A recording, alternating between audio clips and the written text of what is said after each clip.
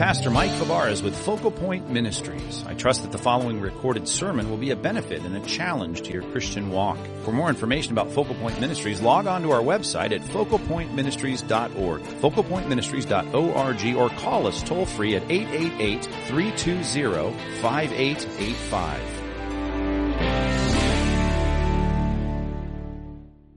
During my recent vehicle acquisition that I so transparently let you in on, my car negotiations, I was in the midst of those hours, those stressful, classically stressful hours that all of us despise, haggling and negotiating. And then in the middle of it all, there came that minute when I threw out like my final number.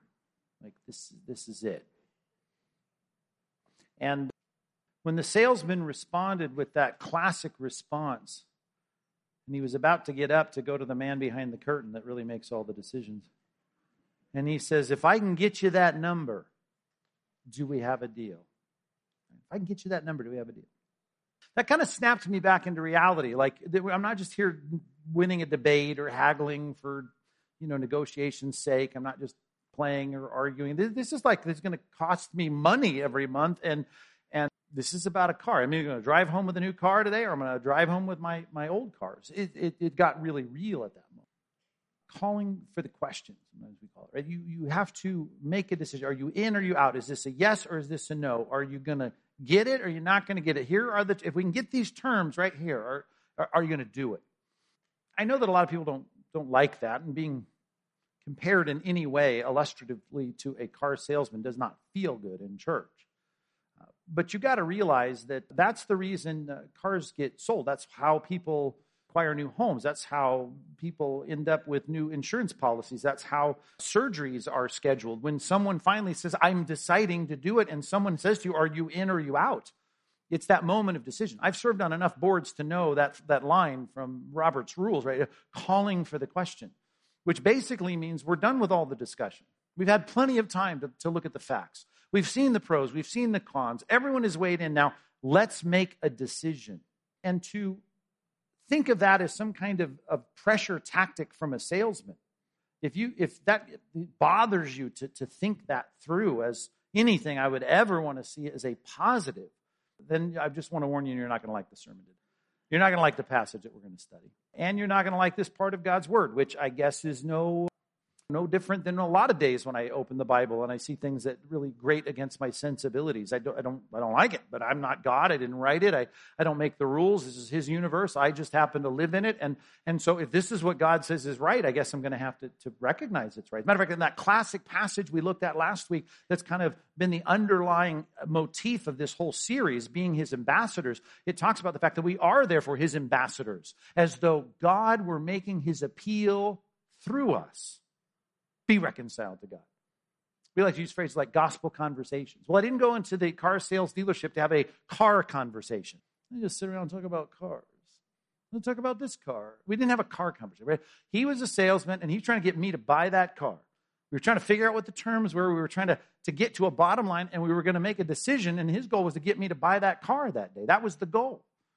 And I recognize that when you see that as some kind of a distasteful thing, and most of us feel like it's a distasteful, it's hard for us to negotiate through those things, and we don't like the pressure.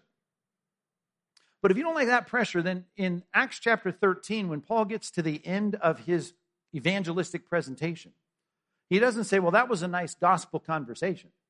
Right? He's about to lean in and not only call for the question. Like, we're done with the facts. We're done with the teaching. We're done with the talking. We're done with all of the interacting on these facts. Now, what are you going to do about it? If you don't like that, then you're not going to like the way he leans in at the beginning of our passage in verse 40, and then leans over and goes, and beware if you don't take this deal. Right? Can you imagine that? Come buy a car, and if we can get this number, do we have a deal? And I say, yeah. And he says, well, you better have a deal, because if you don't, beware to you. It's like, we're going to send Guido out to your house. And I'm like, no, it's just like, I don't like that at all. And if you don't like that at all, because that sounds like if we try to apply it to evangelism, some kind of high-pressure, turn or burn evangelism, again, I'm sorry. All I'm telling you is that I have a great template of a useful ambassador to the Lord, the Apostle Paul, who is doing what we see laid out in Scripture. And that is making an appeal to people to be reconciled to God. And he's not just messing around. He's not just talking to talk. He's not just trying to win an argument. He's trying to win people to Christ. He's trying to, as we saw last week in 2 Corinthians chapter 5, persuade people because he knows the fear of God. He knows the fear of God so much so that he's going to enlist Habakkuk. If you know your Bible, the book of Habakkuk. Right? This is where God is about to send the Babylonians in to wipe out Judah, his own people. And here is this very difficult prophet dealing with a very difficult topic of if the people don't repent, you're in big trouble. I mean, you're about to be destroyed. You're going to perish. So let's look at this passage and be at least open to the fact that we should be doing evangelism in our generation the way that God says we ought to be doing evangelism, the way he set up people in Scripture. And I think Paul does it 5 times, saying, follow me. Follow the pattern you've seen in me. Follow the example of my life. Follow me as I follow Christ. Christ did the same, by the way. I mean, he called people to the question. He called people to decision. So take a look at this text with me. It's in the end of this evangelistic presentation in Acts chapter 13. We're going to look at verses 40 through 45. In this section of Scripture, a very important section, it leaves us right up to the edge of where now he's going to have to respond in the rejection that he's going to get. There's rejection, there's acceptance, there's the middle ground. We'll see all of that in a second. But this is really the culmination of everything he's been saying. He's talked about, you might remember these imperfect previews. We've had a lot of deliverance, like out of slavery in Egypt. We've had a lot of deliverance through all of these foreign armies that came against Israel during the period of the Judges. We saw Saul, we saw David be a deliverer out of a lot of geopolitical and military threats. But there's one that's ultimate that's coming. There's one that can free us from things that are eternal. We looked at that last week. The ultimate realities, prepared for eternity. Right? I just summarized the last 4 sermons there. And now he says, you know what? If you think back to verse 39, this one, if you believe, you trust in him, will free you from everything that the law of Moses couldn't free you from. This is real ultimate salvation. Verse 40. I'll read for you from the English Standard Version. We'll read 6 verses here this morning. It says, beware. Beware, therefore, lest what is said in the prophets should come about. And we don't want this, quoting Habakkuk chapter 1, verse 5. Look, you scoffers. In other words, here's the warning. Beware that you don't scoff at this. It's like him handing me a deal and saying, hey, beware that you don't scoff at this deal I'm about to give you. Now, that's edgy. That's leaning into this hard. Look, you scoffers, be astounded and perish. For I am doing a work in your days, a work that you will not believe, even if one tells you. He goes on to talk about the Chaldeans or the Babylonians being raised up. That bitter, I just read the next verse, and hasty nation who march through the breadths of the earth to seize dwellings that are not their own. They are dreaded and they're fearsome, and their justice and dignity go forth from themselves. They're a law unto themselves. They do whatever they think is right, and they're going to come in, and they're about to destroy you. So here is Paul saying, I've got an offer of ultimate deliverance, that you and your sin should condemn you eternally, but there's a deliverer named Christ who's come to live in your place, die in your place, solve the problem. You can be exonerated of your sins. You can be completely forgiven. That's a good deal. You'd better take it. You better take it and beware if you don't. There's a lot in that. That's huge. Here's the responses, verses 42 through 45. 3 different responses. As they went out, the people begged them, here's group number 1, that these things might be told them the next Sabbath. Remember, he's in the synagogue, Pisidian Antioch, southern Galatia.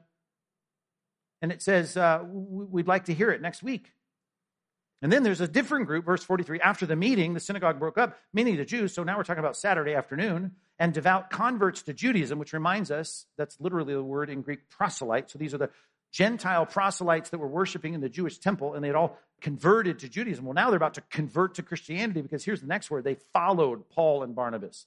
To follow Paul and Barnabas, right? Follow Paul as he follows Christ. This is a leaving behind of their non-messianic Judaism. Now they're about to become messianic Jews. They're about to put their trust in the real Messiah.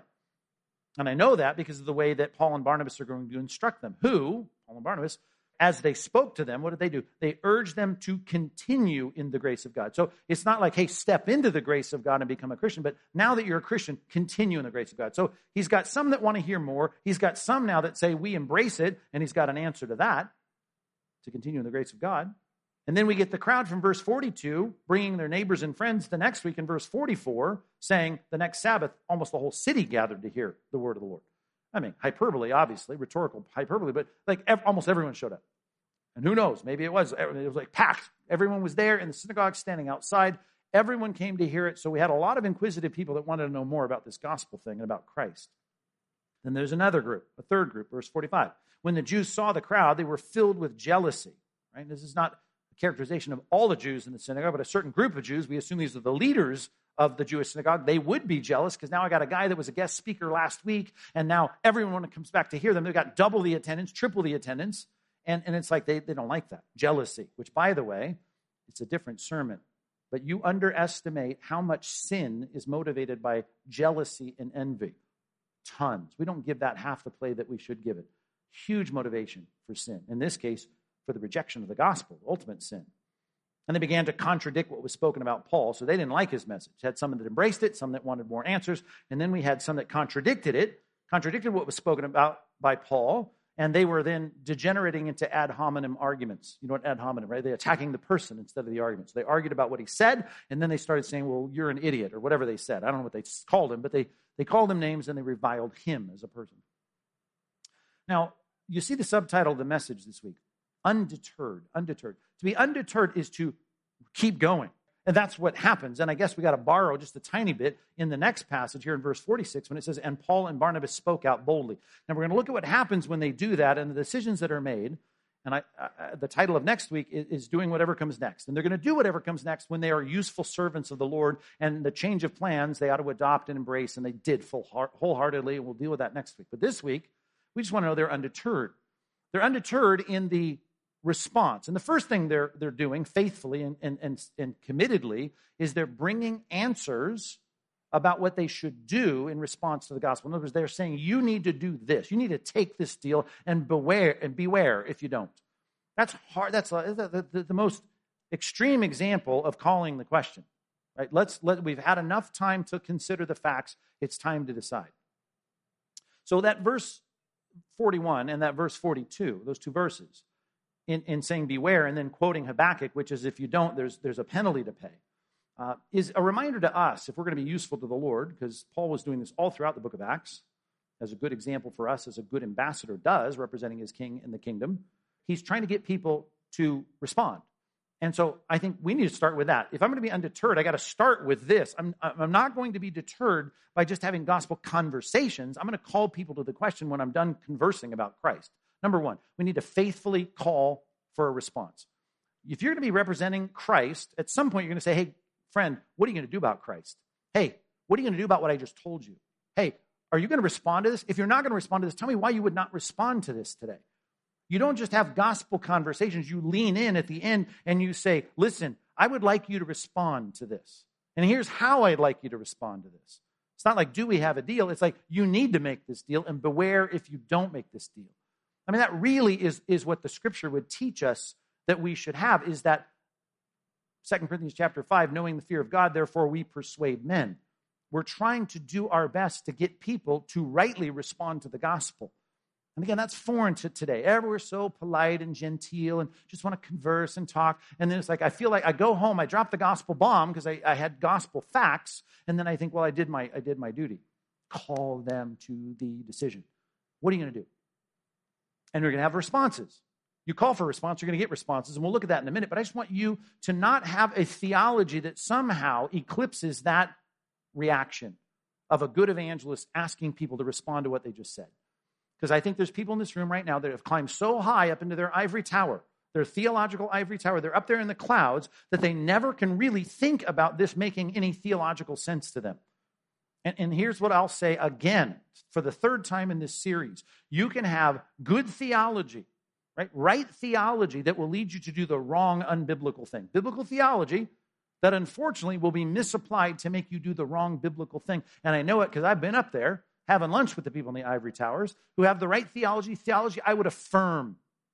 But they say, because I believe this theology, I would never be calling people to decisions. Matter of fact, they have a pejorative word for that. They call it decisionism, right? There's a kind of evangelicalism that believes in decisionism, right? Because I know what the Bible says. I've read Romans 8, 9, 10, and 11, which all deal with the fact that God's regenerative work is all the work of God. And in fact, that's what I called the series when I preached through, particularly chapters 9, 10, and 11. I called it God's work in evangelism. Is God at work in evangelism? 100%. Do I agree with that? Yes. 100% have lunch with you in your ivory tower. But when we're done with lunch, we climb down the stairs, we go into the streets, and we call people to decision. That's what the Bible teaches. By the way, the only way I know how the guy who was used by God to write that theology about all this lofty, high view of God's sovereignty and salvation, the only way I know how he works that out in the practicum of his life is to open the book of Acts and see how he responded to people. So I know this. Paul believes in all the things that God used him to write in the Bible. I believe that he believes those things 100%. Well, when he's in practice, what does he do? Calls people to decision. He does. We see it all over the place. We see it all throughout the Bible. I will, in your small groups, take you back to two classic Old Testament examples. Joshua, at the end of the book, they're now settled in the land, in the end of Joshua 24. And he says, listen, it's time for you to make a decision about what you're going to do. And you know these famous words, choose you this day who you'll serve. Whether it's the gods of your forefathers across the river, you want to get the gods of the Ammonites, fine, go do that, fine. But decide today what you're going to do. If it's the Lord, well, you ought to serve him. And by the way, I'm going to tell you what I've done. You might have this plaque hanging in your wall. The next verse is, but as for me and my house, we're going to serve the Lord. We're making a decision, but today make a decision. Well, that's Old Testament, Pastor Mike. Look, that's all over the New Testament too. Paul himself in 2 Corinthians says this.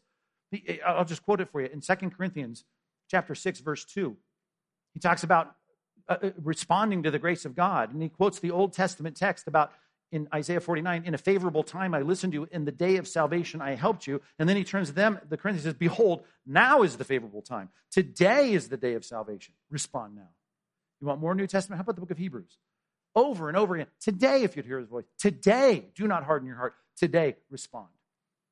Well, I understand that God is the one who is at work in people's hearts. I understand and I believe 100% in the monergism, if you know these words, of salvation. I get that. I 100% get that.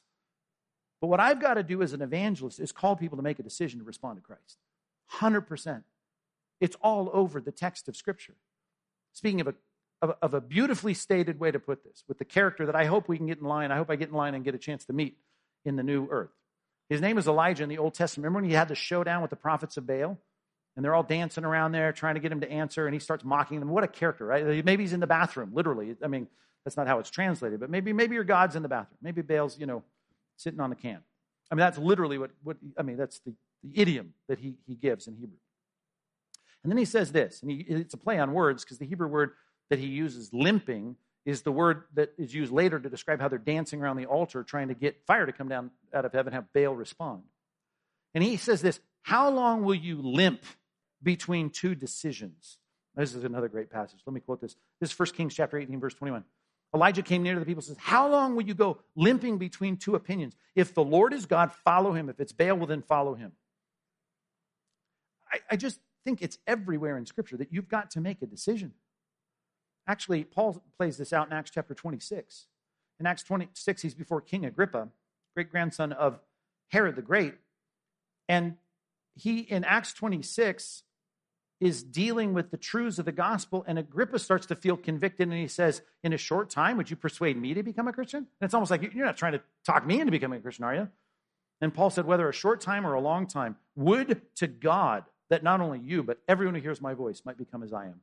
I mean, he's like, yes, I want you to make this decision.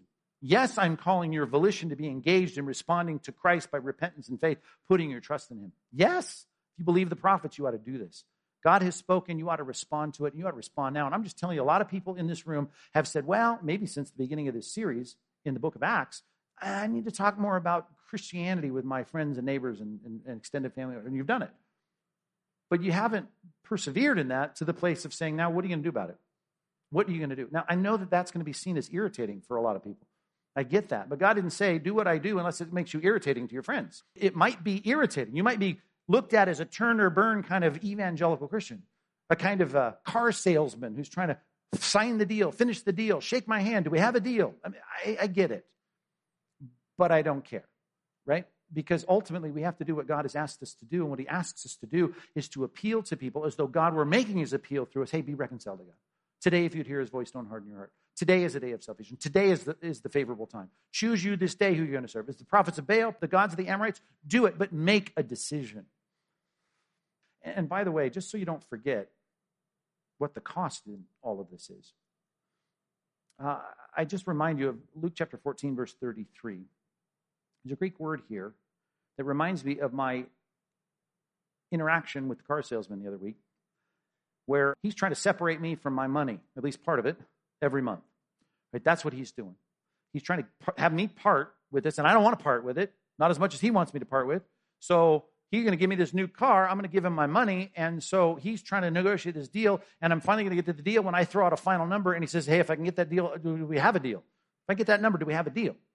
That idea, which is a classic, like closing the deal kind of narrative, he's trying to see if I'm willing to give up this much money for driving home in that new car.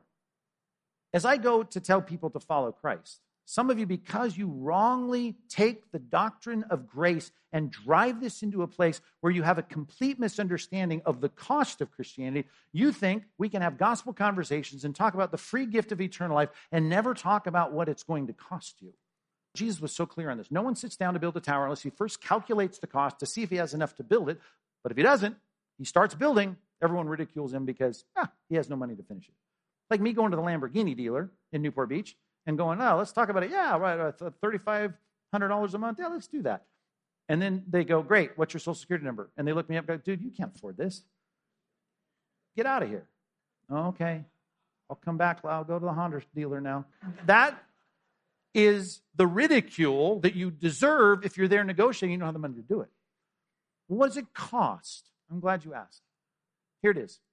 Luke chapter 14, verse 33. And it's a great word, apotasso. It's a compound word, apotasso. And the only reason I like to talk about Greek words is usually when they're compound words like that, compounded with a preposition. And I've said that many times, but here's another one. It's a great picture. Apo, away from, tasso, to release, let go of, to relinquish. Here's a picture of separating you from something. Well, how much are you separating? And I don't even want to talk about how much the dealer separated me from in my monthly payment. I mean, it ain't a Ferrari, but it was too much. So he got me to deal to separate with my money so I can drive home with that car. Think about this now.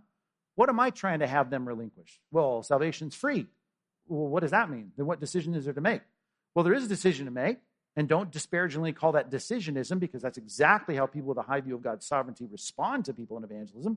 Well, what is the negotiation? Negotiation is this. I'll quote the passage. Here's what Jesus said. So you too none of you can be my disciple unless you apotasso, you let go of, everything. So what does it cost you? Everything. Now, that'd be a different kind of negotiation. That better be some car that I'm buying. That's exactly what Jesus continues to say in parable after parable. This is what it's like. You stumble across a treasure in a field, you see what value it is, you go home, you sell everything you have, you come back and buy that treasure, the field in which the treasure is in. You're a merchant looking for the best pearls you can find, and you find the pearl of great value. And you go away and you sell everything you have so you can acquire it. That's what this passage says. So therefore, not any of you can be my disciple unless you, here's how it's translated in the ESV, unless you renounce all that you have. And if you don't renounce all you have, you can't be my disciple. And don't come up with, don't throw a flag on the plate. Well, that's varsity Christianity. There is no varsity Christianity. Right? There's various levels of fruit. You can bear fruit 30, 60, 100-fold. But everyone has to come to Christ at the same place, which is my life for his life. You cease to be a slave of sin, and you become a slave of God. Everyone. And the only way you're a slave of God is if you really understand the previous illustration, which is there's a king coming against you with 20,000, you have 10,000, you want to send a delegation and ask for terms of peace. And the only way you can ask for terms of peace when you have a bigger army than yours is you surrender. I don't want to fight because I can't fight. I can't win. So I surrender. What does that mean? It means that when you're in some big conglomerate and you're part of the acquisitions team and you go and buy a business, all of a sudden now, that whole business doesn't belong to whoever it belonged to before. It now belongs to your company. And your company now can decide, well, it had 18 middle managers. We're going to knock that down to 9. Right? It had 6 senior executives. We're going to make that 4. It had 122 employees. We're going to turn that into 180 employees. They can do whatever they want. We don't like the manufacturing, or we don't like the packaging, or we don't like the equipment, so we're going to change it out. And I got a friend that manufactures this, and we're going to put that kind of equipment in your facility. That kind of acquisitions and mergers, right? That department of thinking about how this company is now functioning under new management is exactly the picture that Jesus tries to present with that ancient warfare analogy of you got to surrender. They're coming after you in the modern day with more money, more lawyers, right? Whatever it is, more capital, and so you just have to surrender. And then what happens? Well, then your business is no longer yours. Oh, you still might be a manager there. You might still be the senior executive there, but you work for someone else now. Someone else is signing your checks. So I'm trying to negotiate with someone about becoming a Christian. And it feels a little bit like the car salesmanship because I'm saying to them, hey, you want Christ's forgiveness? You want eternity with him? Here's the deal. It's free because you can't purchase it. Grace is something you cannot earn. But here's what you have to become because you cannot earn it. That's why this picture in the Old Testament is there repeatedly. When the person cannot pay back their debt, well, then they become enslaved to the master. And the good news is we are becoming enslaved to the most benevolent master of the universe, who sent his son to die to pay the payment so that I could be freed from the penalty of my sin. So it is a negotiation because people have to sit down and calculate the cost. So I'm just saying this. You call them to the question, and it's not them saying, hey, I like all that stuff you just shared with me. Yeah, I believe there's a God. I believe Jesus lived. I believe Jesus died. I'd even like to think he died for me because I'm kind of nifty. Well, that's not evangelism. You got to get to the place where you understand you're exchanging your life for his. You want the righteousness of Christ, right? Then you put your life in his hands. Decision? Absolutely. Right? Romans chapter 6. It is me being committed to this form of teaching to which I've been entrusted. I'm committed. This is it. You've said this. Now I need to commit myself to what you're saying. And what you're saying is that Christ died and lived in my place, and now I'm becoming his follower. So I'm just asking us to be a little bit more clear with the people we interact with, that when we're done chatting about the gospel, that it's time to say, what are you going to do about it? Are you ready? Is there a reason you wouldn't become a Christian today? A reason you wouldn't entrust your life to Christ today? Is there a reason you want to walk away from this conversation with your sin still on your account? Would you like to be forgiven? Okay, well then are you ready to lay down your life and become a living sacrifice for God? That's how it works. Are you earning it? Not earning that. I understand the theology. I get it. I understand it. Salvation cannot be earned. But you don't get it without exchanging your life for his. Right? You lay down your life as a follower of Jesus Christ. So many times when Jesus hit people that didn't have that clear, he would say to them, like in Matthew 19, right, the guy who thought he had it all right, I do a lot of good things, just ask my mom, I was a good kid. I've kept all those from my youth. He said, you're just lacking one thing. What's the one thing? Give up everything. What? I didn't want that deal. He walks away and Jesus says to his disciples, sure, it's hard for a rich man to enter the kingdom of God because he'd like to hang on to some of his paycheck. All of my paycheck, all of your paycheck, all of your resources, all of your family, everything. Just restudy that whole passage, beginning in verse 22 of Luke 14, all the way through verse 33, and you will see the picture of what it means to become a surrendered follower of Christ. That's the negotiation I'm trying to work. Is it hard? Yeah, hard, but I got to call for the question. You can't just have gospel conversations. We got to close the deal. And he's doing that with a very stern warning from Habakkuk chapter 1. Well, there's some responses. If you call for responses, you're going to get responses. And he gets responses. Verse 42, they went out, people begged that these things might be told the next step. So you're there at the end of the Sabbath service, and they say, please come back next week. We want to hear more. So that's the first group. And in verse 44, look, the next Sabbath, they're there and they're ready to do it. They want to hear. And of course, we assume that Paul and Barnabas are coming because they're there when the leaders of the synagogue are reviling him. So they've come back to answer their questions and deal with that. You got a second group, verse 43. They have had this past in Judaism. Some Gentiles had converted to Judaism. Now they're going to follow Paul and Barnabas, and that means they're following Christ. And now they're going to say, hey, continue in the grace of God. You've entered this relationship with Christ, now continue in it. And then you got people that are rejecting it, verse 45. The good news about all these is that Paul rightly responds, and so does Barnabas, to the responses. So I want to, number two, let's just give a heading to this and then take those three groups. Let's rightly respond to the responses.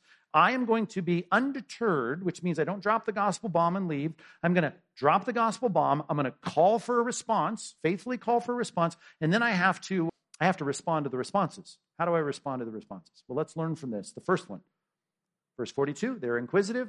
Verse 44, they come back. I'm going to come back and try and answer your questions.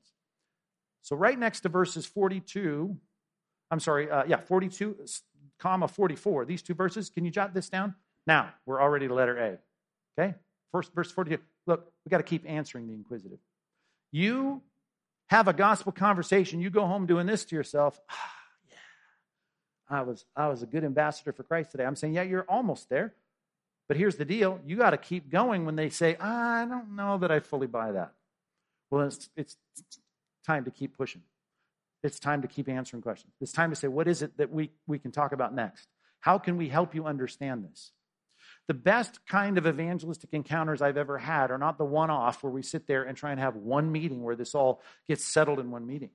It's a commitment to say, hey, can we keep meeting until we get to the place where either you're going to end up in the end of this passage, in verse 45, or you end up in verse 43. So I'm going to keep working at this. And so let's keep meeting every week. Let's have lunch every week on Tuesday or whatever it takes until we can get to the place where all of your questions have been answered and we can call for the question and you can give me a definitive yes or no. I mean, I know that seems so sterile, clinical, but that's what it's going to feel like. And the best experiences in converts I've ever had in one-on-one evangelism has been after a series of meetings. And I think it's a good way to go into evangelism going, this, to be undeterred is not to drop it once, not to have a conversation once, but to continue on in discussing the gospel. By the way, two things in this. One is, if I want to help you as a pastor be prepared for this, I not only want you to do things I tell you all the time, keep reading your daily Bible reading, your DVR, keep studying the Bible. We teach you this in the Partner's Manual to do the then, always, now. We deal with rightly handling the word of truth. You study the Bible, you read the Bible. But we have all these supplemental things that help explain these truths. Those are good Christian books. We appended this thing called a bookstore over here that we put good books in. On the back of every worksheet, I take pains every week to try and give you good books that might take these truths a little bit further. If you support Focal Point, for instance, if you're a monthly donor to Focal Point, you help get this stuff that happens here in our service to 800 other radio stations across the country, including XM Satellite. Every day gets beamed down from the satellites. If you help us do that, every month you get a book. Some of you are like, I get another book, I get another book, get another book. You get books. Put them everywhere. Put them by your reading chair, put them in the family room, put them by the bedside, put them everywhere. So we want to utilize those books in a way that will help parlay that information into something that will help the inquisitive. And here's one little piece of pastoral information that may help you. And I dare you to do that this week. Hopefully you're all got some books stacked up in places. You sit down and sometimes you go, I only got 5 minutes to read. I only got 7 minutes to read. I only got 2 minutes to read. Listen, when you grab that book, here's what I dare you to do. As you grab the book, I want you to pray this prayer. God, please take something I'm about to read and utilize it in a conversation today or tomorrow with someone. That's all. Just pray that prayer. I tell you that I have found this to be so true. As a matter of fact, I found the pattern of God doing that to where now I start to do it. And I don't do it every week. There's certain days of the week where I pick up the books because I have a stack of books next to where I do my quiet time. I pick up those books and I read them. And as I read them, whether I got 30 minutes or 20 minutes or 10 minutes, I pick up that book. It's not the Bible. It's a book about the Bible. It's a book about theology. It's a book about doctrine, a book about the Christian life. I pick it up and I like to say, certainly on certain days of the week, God, please give me something in this book that not only edifies me, but let it be parlayed into some conversation that will be useful with someone. And here's the deal. You're going to find inquisitive people, and you're going to see God providentially, watch the answer to these prayers, put those people in your path, and all of a sudden that stuff that you read this morning or yesterday morning is going to pop in your mind. You're going to go, I just was reading about that. And you're going to find that God will use those things for you to help answer the inquisitive, because they have all kinds of questions that aren't just about repentance and faith. They're about creation. They're about propitiation. They're about God's sovereignty. They're about our capacities of being responsible. All kinds of questions. And just keep reading good Christian books. You ought to be reading good Christian books. And before you read them, just pray the prayer, God, use some of this to be useful in a conversation with someone who's inquisitive. Listen, second thing. Turn to Acts 24 real quick. Here's Paul having a person who was inquisitive. His name was Felix. He was the governor of Judea. Now he was, by the way, if you've been with us in the series, he is the equivalent of Paulus Sergius, who he had just won to Christ before he sailed across the Mediterranean back up to what is modern-day Turkey on the island of Cyprus. Sergius Paulus was the governor, right, sent from Rome and empowered by Rome to be the governor of the island of Cyprus. Well, the governor over here, which would seem even more important because it's the home turf of where Jesus lived, it's where Paul was doing ministry, and now he was imprisoned in Caesarea. So the governor of Judea, of southern Israel, was there, and he's being asked in an inquisitive manner about what he has to say. Now, the motives were a little skewed. They were a lot skewed at the end, we see, because he was frustrated at what Paul said, but he had a chance to explain further what Felix had already heard. So here's an opportunity that mirrors what this first category of response might be in your life, and that is someone says, well, I'd like to hear more about this. I don't know, maybe they're not begging you. What a great picture this is in Antioch. begging you, but maybe you got another conversation coming up. And you think, good, I got someone here interested in Christ. Acts chapter 24, I just want you to make sure that you don't do what I think is a temptation for all of us when someone says, I'd like to talk more about Christianity with you. The temptation is, oh, I got one on the hook. This is awesome. I'm gonna try to see where their concerns are and kind of alleviate those concerns as best I can. I'm going to try to make sure that they get the right things that might help them kind of counterbalance their objections, and I'll kind of play up the good things. Well, no, it's not a convertible. Yeah, but it's a really cool. It's got a cool hatchback on it. Well, I know it doesn't have the rims you want, but it's got a great interior sound system. Right? You start to do all of this kind of, let me compensate for the things you're not liking.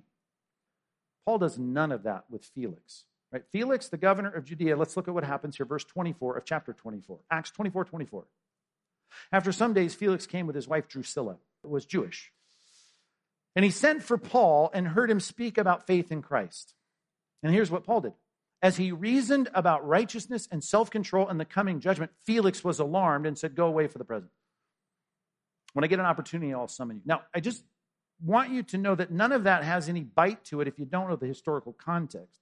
Felix, it's told in secular history, was a governor, of course, an experienced governor at this point. He had been divorced twice, and he went after the young wife, Drusilla, of a Herodian family member, actually a relative, and he goes to steal her away. She's probably 19 or 20 years old. And he gets her, woos her away from her husband, and she divorces, and so now he's married to his third wife, and she's just out of college. And so now Paul has got a chance to deal with the inquisitive, important person. Maybe it'll be another Sergius Paulus experience. Maybe we'll see the governor from Rome that's now in this region. Maybe he'll be one to Christ, just like Sergius Paulus was. He doesn't try to play up parts that he struggles with. As a matter of fact, he leans into these three topics: righteousness, self-control, and the coming judgment. If there's any things I want to avoid with a guy who's stealing people's wives and marrying this young girl, I'm thinking, I don't want to really talk about the standard of righteousness in any detail. And I certainly don't want to talk about something he clearly doesn't have, self-control. And I don't want her to be offended by thinking about the coming judgment for doing the wrong thing. It's like, stay away from those topics. See, when someone complains about the wheels on the car, I don't want you as a tactful salesman to say, well, don't worry about that part. Let's look at this part. This part's really shiny. What you do is you deal with the objection. You deal with what you know is the problem, and you lean into that. Here is the thing. Well, here's why. You have a problem with hell or creation? Let's deal with creation, or let's deal with hell. These are realities that you have to understand. This is part and parcel of who God is and why he is a just God or a holy God. We have to lean into these topics. And all I'm telling you, your temptation will be to compromise. Salesmen compromise. They try to do this little shell game. But I want to make sure I'm not doing that kind of stuff. I can't change what it is. You want an SUV and I'm selling a coupe? I can't change that. You want it in red, it's in white? I can't change that. You're going to have to deal with what it is. And what it is Christ is who he is. God is who he is. The Spirit is who he is. Salvation is what it is. Sin is what it is. We're just going to have to deal with those things. So do not, with the inquisitive, try to somehow compensate for their concerns. Lean into it, because when they're regenerate, those concerns will become clear that those were sinful concerns. Secondly, he's got a team that responds well. There's the good news. And I pray that happens to everyone in this room in the near future. And that is that you share Christ as a good ambassador, and you have people like this. Verse 43, back to Acts 13. And after the meeting of the synagogue broke up, many Jews and devout converts to Judaism followed Paul and Barnabas, who, as they spoke with them, urged them to continue in the grace of God. So they're going to now be exhorted after their conversion by Paul, and this is happening between the Sabbaths. And by the way, I know this is such an ongoing concern of Paul. He has such a concern for these churches and the converts in them that he carries it around as a great pressure, he says later to the Corinthians, and he sits there in Antioch of Syria after he gets home, and he has to say, well, we got to go back. We got to go back, and we have to strengthen the disciples in all these cities. Because he knows that when evangelism is done and people come to faith in Christ, it's not done. See, when we make disciples of someone in this nation, this county, or that county, we're not done. Matter of fact, the next thing after they get baptized, which is the culmination and the expression of their conversion, then we're supposed to, next verse, teach them to observe all that Christ commanded. Now I've got to engage in a discipleship relationship. See, evangelism, we often think, is dropping the gospel bomb and walking away. I said in letter A here, right? Verses 42 and 44, that it's an ongoing evangelistic relationship. Then I'm saying, once they come to faith in Christ, you go, great, I'll send you a new Bible. Welcome to the family. We're done. No, now we engage in discipleship. We engage in building them up. We engage in worrying about sanctification. We do things like it says in this text. Here's the verb, we urge them.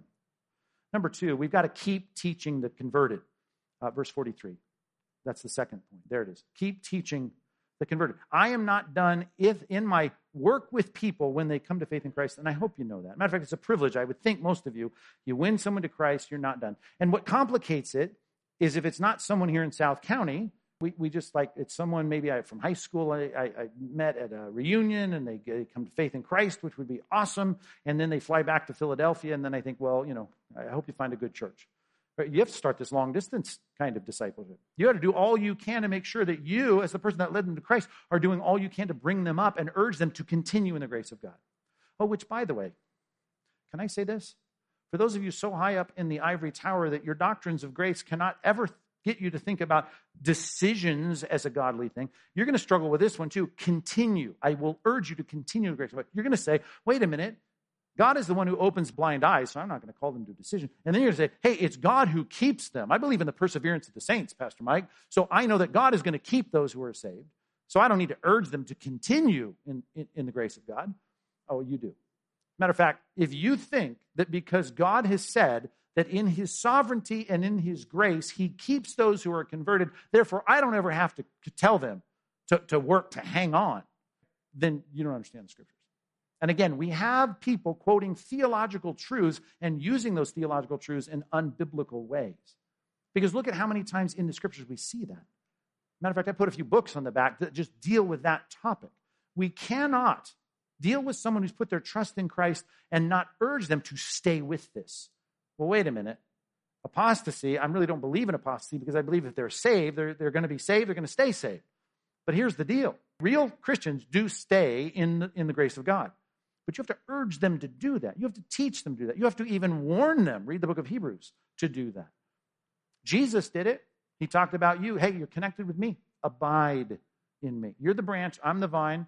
If the branch abides in the vine, you can bear fruit. If you don't, you can't. And if you don't, you're going to get chopped off and thrown into the fire. What? I guess you can lose your salvation. That's not the point of the passage. The point of the passage is that even though God takes his own, his sheep hear his voice, and they follow him, the point is you have to keep telling them, follow, follow, follow, follow. Keep following closely.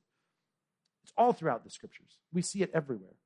1 John chapter 2, verse 9, verse 19. I think of all these passages where you see God telling us to hang in there.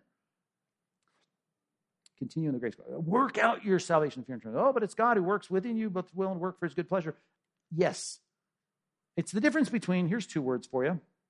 It's the difference between passive sanctification and what we call aggressive sanctification. Very popular just a few years ago, some best-selling books about be passive, right? Let go, let God, right? Just stop worrying about trying to perform for God. If you're saved, you're saved. It's good. Put your feet up, cruise control. And we had to respond to that with a whole Equipped conference. When we were doing local Equipped conferences, we did a whole Equipped conference on this. And we called it aggressive sanctification. And if you haven't been to aggressivesanctification.com, the legacy of that is we put 11 articles that I wrote on that website, and we'll also link you, I think, to all of the lectures that were done by all of our staff pastors around the campus about this topic. And if you haven't read them, you should read them, because we cannot fall to the place where we say if someone's saved, then we don't urge them to continue in the grace of God. And if that scares you, because you think that must mean we have bad theology, I would challenge you to read those articles. I would challenge you to rethink what it means to understand rightly the perseverance of the saints, which I completely believe in. I 100% affirm. But I understand that God has called us, and the means by which that God does this work is through people like the Apostle Paul and Barnabas, who urge people to continue in the grace of God. You got to keep answering the inquisitive. You got to keep teaching the converted. And then you got to deal with verse 45. We won't spend much time there, but this is going to happen. And you go, well, I know that's going to happen because it's happened to me. You call for the question and people don't like it. I get that. The Jews didn't like it. They didn't like it for the reasons that are spelled out here. Right? They were filled with jealousy and began to contradict what was spoken by Paul, reviling him. I get it. But Paul hung in there. It doesn't say in verse 46, which I know is next week's passage, but it doesn't say, and Paul and Barnabas started to revile them. No, they keep their nerve. And Paul and Barnabas spoke out boldly. They kept going. They did exactly what Christ did, and that is when they were reviled, they did not revile in return. When they were cursed, they did not curse in return. When someone was pejoratively attacking them with ad hominem arguments, they did not resort to pejoratively attacking them with ad hominem arguments. They didn't do it. They kept their nerve. That's the third thing. With the critics, let's put it this way, verse 45, keep your nerve with the critics. You have to keep answering the inquisitive. You have to keep teaching the converted. And then there are people that are going to reject it. They're going to contradict what you say, and then they're going to attack you as a person. And just keep your nerve. Whether they're a critic of the information you shared, or whether they're a critic of you because you're a narrow-minded bigot that just doesn't want to let people live their true selves. Whatever they call you, you just need to say, I'm going to keep my nerve. I'm going to do what Jesus did, which it says in 1 Peter, by the way, chapter 2, verses 19 through 23. If we're mindful of God and we endure the suffering that comes like Christ endured, who, when he was reviled, did not revile in return. When he was suffered, he did not threaten, but he continued entrusting himself to God who judges justly. You have to have that mindset. As it says in Romans chapter 12, I'm not going to repay evil for evil. I'm not going, as it says elsewhere, to repay insult with insult. I am going to entrust myself to God and know that he is the one who's going to deal with the people. I'm just going to warn them. And oftentimes that's how the relationship ends when it comes to an evangelistic relationship. Well, I just got to warn you. You reject this, there's a lot at stake. Don't think that there's not, because there is. But if we're done talking, we're done talking. And we see in next week's message, whatever comes next, they have to go on. They have to go on to receptive groups of people. But we're not going to lose our nerve. You have to stay calm. So much we've taught on that, we don't need to elaborate on that. I would like to elaborate on cheetahs for a second. What comes to your mind when I say cheetah? Seems like a hard transition, but follow me on this. Fast, right? They're fast. They're really fast. Matter of fact, they go 70, 75. Some have been clocked. Some websites talk about their speed at 80 miles per hour.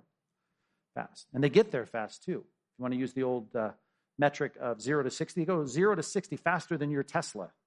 Right? They'll do it in less than 3 seconds, and they will do it in 3 strides, those cheetah. Amazing. Unless you have a Tesla Plaid, which I don't think has been out yet. That doesn't under cheetah speed. But your Model 3 ain't going to keep up. And certainly your Lamborghini or Ferrari, Porsche is not going to keep up. These are fast animals.